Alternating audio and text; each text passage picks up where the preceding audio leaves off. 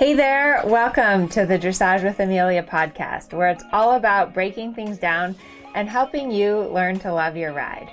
I'm your host, Amelia Newcomb. These sessions are recordings from my Facebook Live, where I answer as many questions as I can from my audience. I hope you enjoy this episode where I answer your questions about dressage. Please help me out and share this with a friend who also rides horses.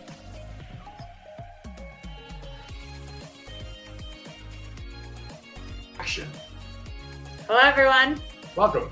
I have a special guest tonight. Stop with the special My husband is joining me. You're becoming a regular guest, my regular sidekick. So everyone, your video this week was like the biggest hit ever. Everyone loved your video. If you haven't watched it on YouTube yet, this week's video on cones is very good. So tell them what our video is about. How to ride an accurate circle. And what happened was I saw a couple of the videos that people had sent in. One was just out in a field between the trees, and the other one was just out on a road. And I was like, okay, you've got to be able to make a real circle. And how do you do that? You need visual indicators. And so I walked off the circle, dropped off the cones, and then I thought later I should have put 2 cones, and then you had the anyway. But and so then it was a perfect circle, and you could ride a perfect circle, and then you've got focus points. So you go, I'm going here, I'm going here. Yeah. And then people come, and then I taught cane, and so people could see the different things we did to make the horse more supple, and apparently it was liked. Yes, everyone liked it. Look, Mindy's here. And here, Carolyn says, the cone video is great. My trainer and I are going to work on that exercise in the video. So, yes, and that was only part 1. So, part 2 of the cone lesson. Part 2? Yeah, we split it into 2 because poor Kane and Jock, you didn't give them a walk break. It was straight through for 15 minutes. Jock, the horse Jock, he was can't.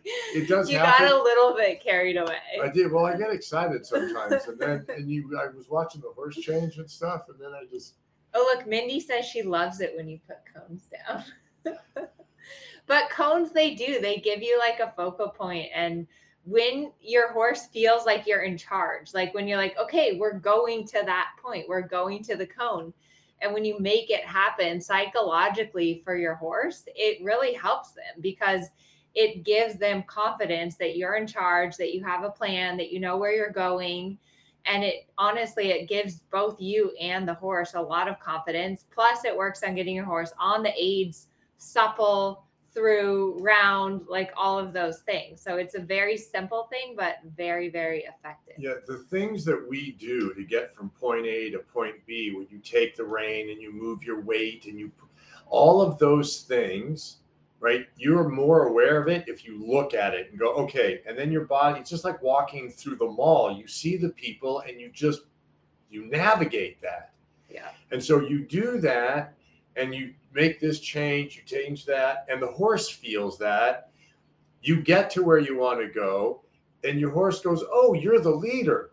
I can let you lead because you're acting like the leader. And then your horse is calmed down because you're doing your job, which is to lead. Yes. So you look, Barbara said she tried the cone exercise today and she thinks she needs your help. Are you... Dana did the cone exercise today. Katie ordered some cones today. There's going to be a run on cones. So. Those things were at Big 5. And they were Big 5 or Amazon. You can get the cones. They're not real spendy. But you know what? You could just grab 4 dish towels too. Yeah. Or sometimes Herman will just put his gloves down. Right. Because I just carry my gloves in my pocket. So then I have 2 cones. I just take the gloves and put them there. You can use anything. Anything that your horse can step on and not spook. That would be the caveat there. Don't use crinkly paper because. Oh, good. Ellie's doing the cone exercise. Everyone's doing the cone exercise. Part 2 is coming in 2 weeks. We're going to do, in part 2, he shows you how to do your canter transitions with the cone. So that video is coming where you spiral in and out and get into the leg. Yeah. And we're definitely going to do more videos featuring Herman. Kane wants you to do a flying change video with her. We're going to teach her how to do the flying changes. So All it'll be fun. Okay, first question tonight is from one of our Patreon members. This is an interesting question. I'm going to ask you what your thing is. So this is from Deb Porter. She says, recently I listened to a podcast with Mike Osinski, and he was actually just promoted. Mike Osinski is a judge. He was at the CDS convention.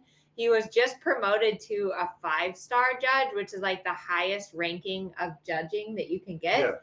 It's like equivalent to an Olympic judge, and he's a really good guy. I like him. He's a super good judge. So anyways, he talked about 2 schools of thought among judges. In the first, the rider comes in with a 10 and gets docked as the test progresses. The other, the rider comes in at a 5 and goes up or down as the test progresses. Which is more fair? Which is more prevalent? Thoughts? I don't know the answer. So I had to ask Nicole. Nicole is the girl that works for me, and she is a licensed judge. So I asked her response. But what do you think? I don't like the 10 and go down because it's just negative from top to bottom, right? And so I have my idea of what is good. Okay. A good is 8 in judges' term. So there's my idea. That's an 8. So I'm probably more towards everything's a 5 and you just can go up or down from there, because I'd like to be able to go up. But if everything's a 10 and then my brain is like, okay, demerit. Okay, now I'm at a 7. I don't like the way I feel judging that way, because I've done the judges. I did the L program and I did an R program, small R, and I don't like how I feel just knocking them down the whole time. Yeah. That's interesting, because that's what Nicole said. Nicole says, I personally tend to go 5 and then go up from there, because most people I see aren't a 10, and it would be constantly depressing to keep going down.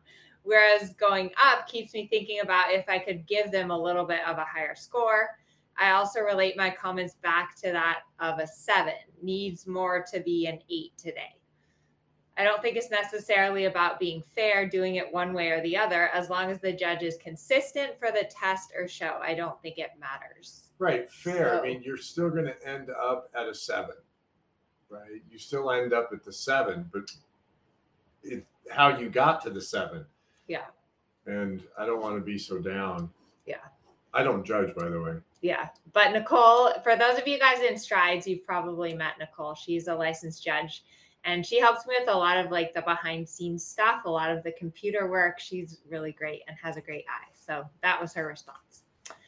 Okay. The other topic that I wanted to talk about tonight, because Yo Hinneman was up here teaching me for the last few days, which is really so nice to have him come and to get lessons, because we're never done learning.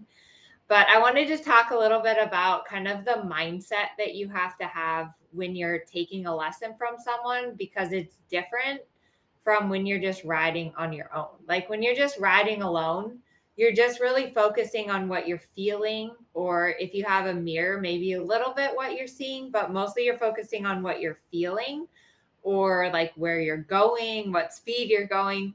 But when you're in a lesson, it's a little bit of a different mindset, because you have to be listening to what someone is telling you, and then processing that information, and then executing what they're telling you to do.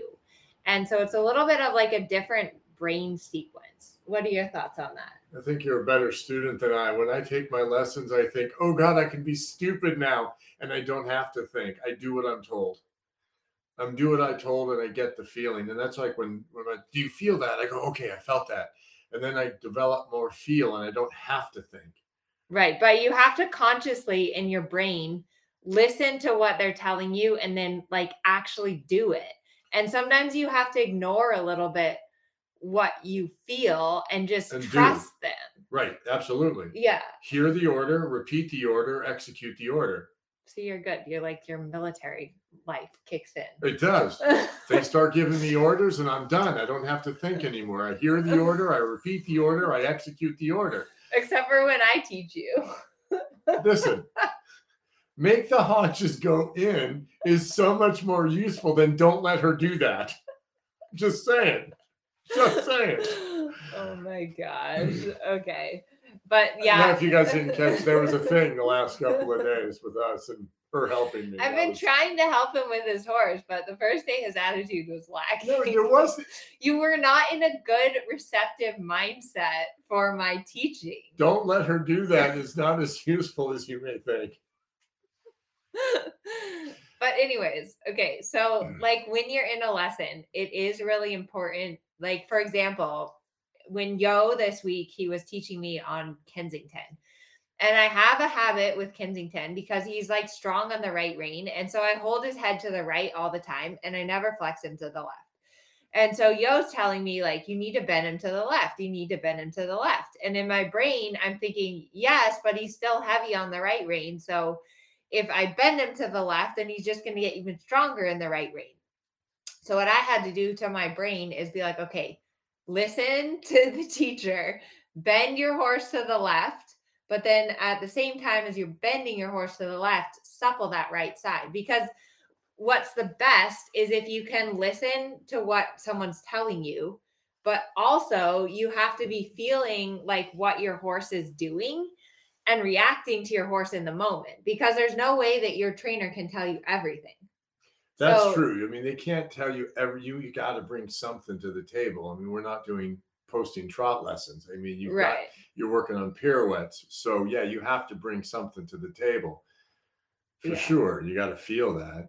Yeah. But I feel that it's definitely like a different mindset when you are in a lesson versus riding alone. I think it's really important to do both things, because at the end of the day, when you go to a show, you don't have that like constant input. And so you have to be able to feel it and recreate it on your own. But that said, having a lesson, like when Yo comes, it's small things, but sometimes what someone sees and what you feel are very different. And like when I was helping you with your horse today, like you're not feeling the fact that she's swinging her haunches to the right all the time. She's escaping that and she's pushing you off to the left. So you need someone from the outside. You need like marriage counseling to be like, okay, like you have to get your horse off your right leg. You have to sit to the right. Yeah. And so, but then once, like after you have a lesson, what's really important is that you have to absorb that and then put it into practice. Because if you just take a lesson and then you forget about everything your trainer tells you and you go back to doing the same thing, then the lesson wasn't useful. So it's really important to like take notes, visualize, get video, like really do your homework and absorb what your trainer tells you.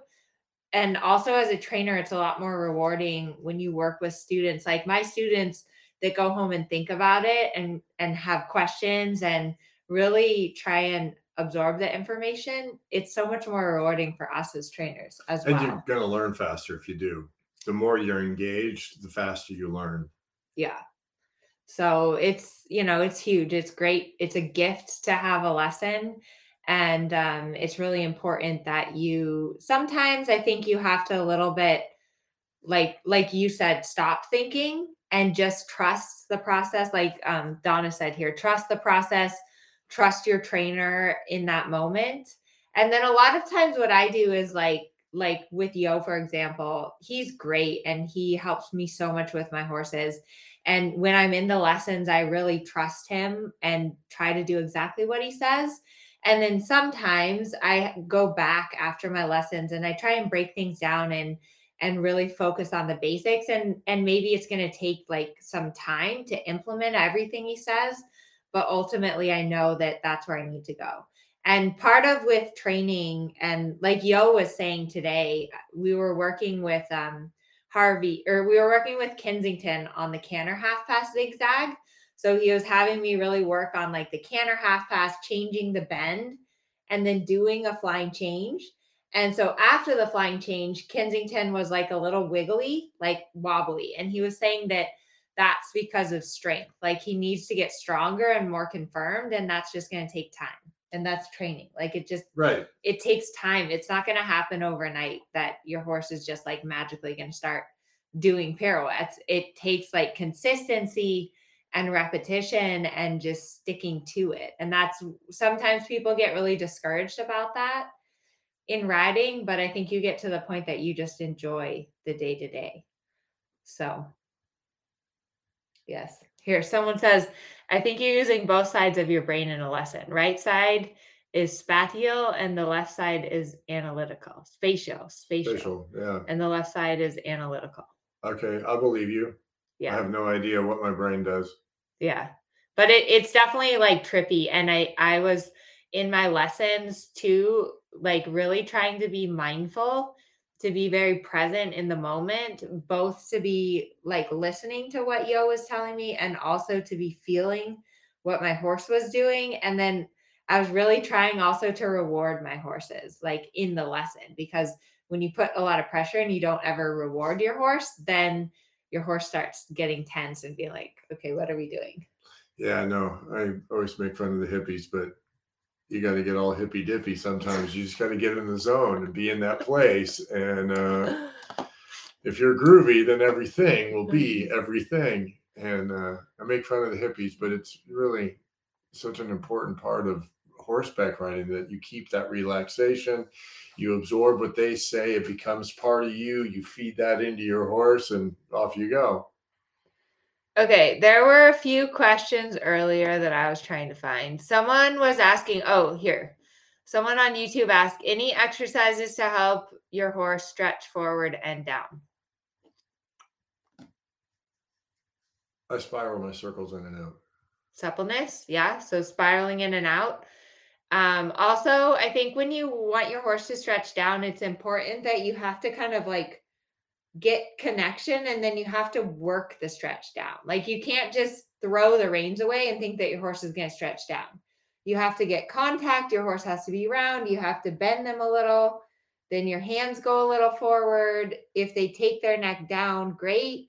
If they don't, you've got to like get them round and then hands forward and see if they'll go down. Like it's a process. It's not just like let the reins out and your horse stretches. I mean, eventually that's what you want, but it takes some time to get there. Yeah, because the balance is so important. You know, you go to give the reins and the horse tips forward and then it's a mess. Yeah. So that's why that's tricky. And groundwork. I'm a big fan of groundwork. For those of you guys in my groundwork masterclass, we did a pole release challenge, which is basically like just getting your horse to put their head down. And we had so many entries. It was so funny. The winner, she like sung a song. I heard you. And yeah, it was like she sung a song to the Winter Wonderland about like getting her horse to put his head down and it's too cold to ride, but she's going to get her horse to put his head down. So it was very cute. I really enjoyed that. Bree's question is super important. The question, well, everybody read it, right? Everyone on Facebook, read it again. Bree has a question.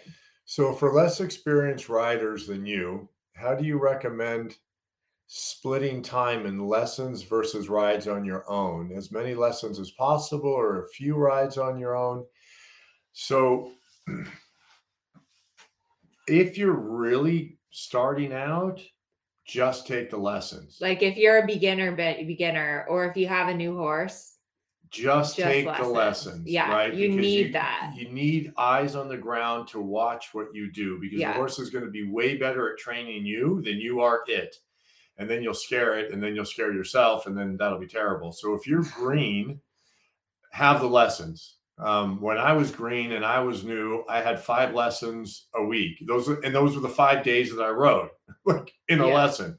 And that was for like 6 months.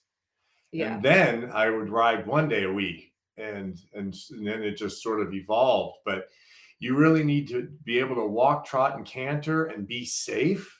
Yeah. And then you could start to ride by yourself. Yeah, I do not recommend riding on your own until you have some basic understanding. Yeah. I mean, that's the ideal, but I also know that everyone learns differently. And there are some of you guys that don't have, I mean, that's a luxury. To have a lesson that's true. Every day is a luxury that a lot of people don't have. Like my mom, Joellen, she lives in Colorado. She rides alone a lot. And like her mom said, as long as you have an appropriate horse and you're safe, Like, yeah, if you can get 5 lessons a week, that's the ideal. But if you can't, you can learn a lot from like the videos that I make, the courses that we do, Q&A sessions like this. I mean, but safety is a concern. Yeah, safety is a concern. But I also believe that it's really important that you develop the feel and the responsibility for it. Like all of my students, once they're at that level where I feel like, okay, they're safe on their horse, right? Then they know enough what to do. Then you have to start riding some on your own, because you cannot rely on your trainer all the time to tell you what to do. And especially if you're showing, if you're going to be showing, you have to be able to ride on your own, because when you go down the center line, you're not going to have your coach there to tell you all the time what to do. And so developing your feel is really, really important as well. And so, yeah, there is a balance, but you have to get to where you can ride alone. Yeah. So, yeah, like Hannah says, I don't have a trainer and I've learned so much from your videos and being in the Strides program. It's been wonderful. And like Hannah, I know I guess she can ride. Yeah, I've seen Hannah's videos, and she's a good rider. She has a very appropriate horse. Right. You know, she's not going to like So she's not green. Right. Right. That's the thing. I mean, if you know nothing, if you're really green, then it's just not good to be on your own. But if you've got the basics, you're all right. Yeah. Because riding on your own creates questions in your mind. Hey, I did this. Yeah. Well, how did that go? And then you got to go find some information, and that's learning. Yeah. Yeah. Because I think like you said, in a lesson, sometimes you don't have to think, and that's not always a good thing, because you need to get to the point that you can be proactive about, having a plan and addressing things that you can't, like when you're in a lesson, there's no way that either one of us could tell you every single thing you need to do. And the other problem with relying too much on your trainer is by the time your horse does it, we see it, we tell you, and then you react. Like that's a big delay. And so when you can feel it, you can react in a millisecond, versus if you're waiting, like if you're cantering along, right? And your horse breaks to the trot, by the time that happens, we see it happen. Sometimes we can see it before it happens, because you can see the horse starting to go backwards in the canter, but still there's that time, right? You see it, you have to think it, you have to say it, you have to hear it, you have to internalize it, you have to make correction. Right. And the correction should have been done, a second and a half ago, and you've missed the moment. So that does happen more. Your brain starts to think faster when you're not being told. That's for sure. And then right out of Pajaski's book, The Thinking Rider. I mean, that's the point of teaching people, is that they can think and then do this on their own, and they're not dependent on me. That's, you got to spread your wings and fly out of the nest. Yes. Okay. Here's a good question. I have trouble getting my young horse to canter. I use the snowman exercise. He's pretty good in one direction, trot right to canter left, but won't pick up the canter she won't pick up the canter to the right. Any suggestions? So you won't pick up the canter from a left lead trot circle? From a left trot to the right. She's doing the snowman. Okay. So she can get the left lead canter. She can't get the right lead canter. Which I would say that's pretty, like most horses prefer the left lead canter over the right lead canter. So my guess is probably that you're not getting your horse bending to the right. So in the snowman, I think Joelle's here. If she's here, you can put the link. Check out my YouTube channel. I have a video on the snowman. But basically in the snowman, you're doing a 10-meter circle left, and then you're going into the right 20-meter circle, and you're going to pick up the right lead canter. So you probably need to really make sure to get your horse bending to the right before you ask for the canter. Otherwise, your horse is going to take the left lead. So maybe don't use the snowman. It might be a better exercise to use a leg yield. Leg yield left into a circle. So that's exactly what I was thinking, is you've got to get the horse's barrel. What did you do to Pokey's legs? Pokey, show them. Pokey is flying. Flying Pokey. We have flying Pokey. But yeah, your horse... When you do the circle, you got the circle to the left, you make your circle left. you got to make sure that this happens before you show them like this. Pokey has to bend right for right lead canter. And so if that isn't happening, you're going to go leg yield to the left, get them off your right leg. Let's start over here. Get them off your right leg, get them off your right leg, and then turn into your right lead canter. But you got to get the barrel over. Yeah. Yeah. So, and it's, it's normal that, especially with young horses, that they prefer like one lead over the other. And it's just a suppleness thing and a balance thing. And sometimes they'll kind of like swap off leads. Okay. Next question is from Elise. Could you talk about how to build work ethic in a young horse? Not as in a lazy, but rather in the sense of building the duration of mental engagement and try in a young horse, if that makes sense. Make the work fun. Make the work fun. Yeah, I think, how do you make the work fun? I let them go. You got to go forward. You do leg yields, right? You make a canter depart. You let them kick their heels up a little bit, and reward them a lot. And reward them a lot.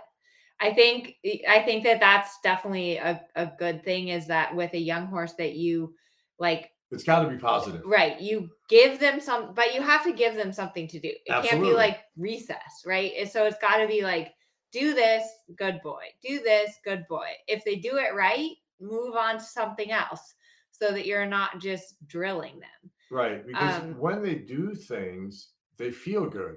They're like, I can do this, right? Because they learn about their body, and then where they're putting their feet.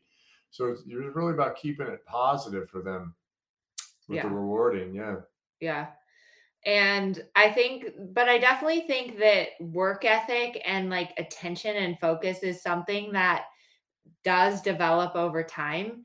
In general, with young horses, like 4 or 5-year-olds, they're a little bit like toddlers, like they're like, oh my gosh, what's this? What's that? What's going on? Like, what's the next bright shiny object? Yeah. And so horses are kind of like people as well. As we mature, we get more sedentary and more able to focus. And so part of that is just like the natural life cycle, I guess, right, of a horse. But it's like your kids, you have to start sending them to school when they're young. And same thing with horses. Like, they have to start getting ridden and understand that this is their job, and they have to focus, and they have to go on the aids at a young age. If you wait until they're 9 and then be like, that doesn't work. They're not going to want to work. They haven't had to work. Yeah. But I mean, in general, the younger horses, I do more groundwork with them, and I ride them for less time. So like, I have a 4-year-old in training right now. I would say on average, I do about 10, 15 minutes of groundwork, lunging, and then I ride for about 20, 25 minutes. So it's a shorter session, but I do expect her to like focus and be on the aids.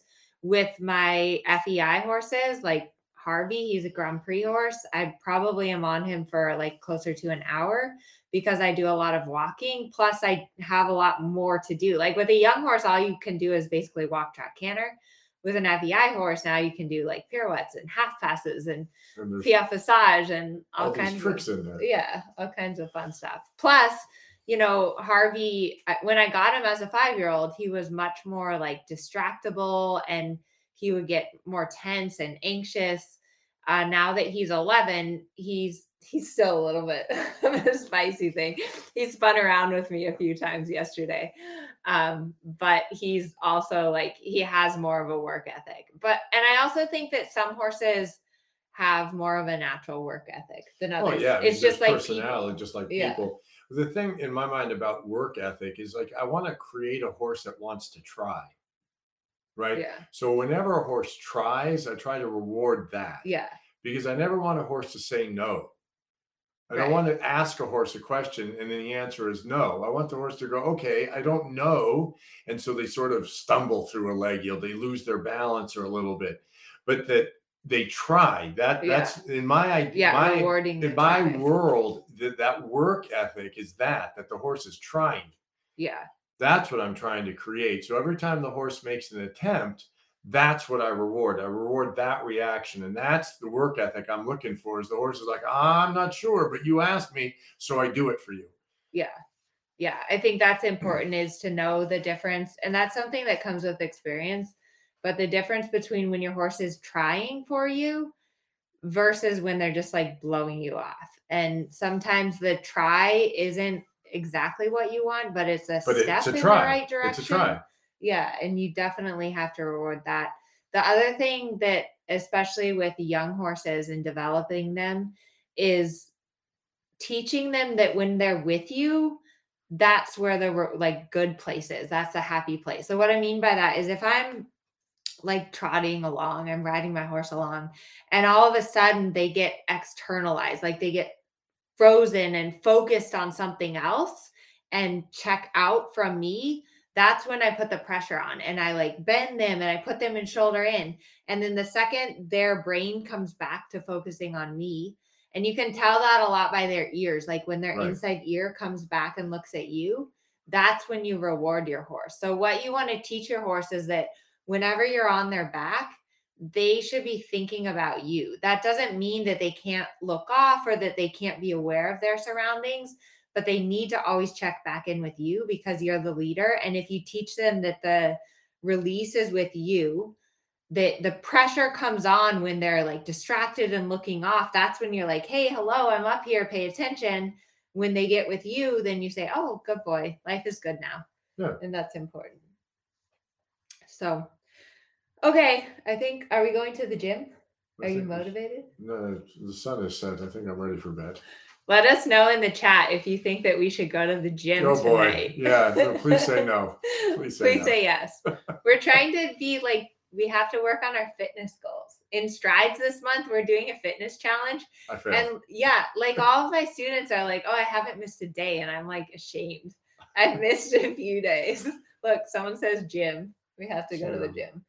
We have a nice little gym that's walking distance. So I think even though it's dark, we're going to do it. Go for it. Fitness month. Ellie Frey says fitness month. God. We have to go. All right. Well, thank you guys. This was super fun. Stay tuned for more videos with our new YouTube star. I think he needs his own YouTube channel. Oh, I think I'm going to disappear and go sailing for 6 months. Levi wants to sleep. He doesn't want to go. Yes, I'm with Levi, whoever I think. Oh, you guys too. Also, we always make these into podcasts. So check out Dressage with Amelia. You can put it on like your phone. And we always make these into podcasts. So if you miss them and you would like to listen to them on the go when you're driving, or if you want to listen to some of our older Thursday night chats, check that out on Dressage with Amelia. Okay. And yeah, you can listen to us on the go. We're very entertaining. Good night, everyone. Bye. So that's it for this week. Thank you so much for all of your awesome questions, and I hope you learned something new from listening. If you're new to the podcast and you'd like a question answered on a future one, get on touch on Facebook through Amelia's Dressage Club, Instagram at Amelia Newcomb Dressage, or YouTube at Amelia Newcomb Dressage, and mark the question for the live sessions. Thanks so much for listening to the podcast. If you like it, please share it, review it, and tune in again next week. Thanks so much and happy riding.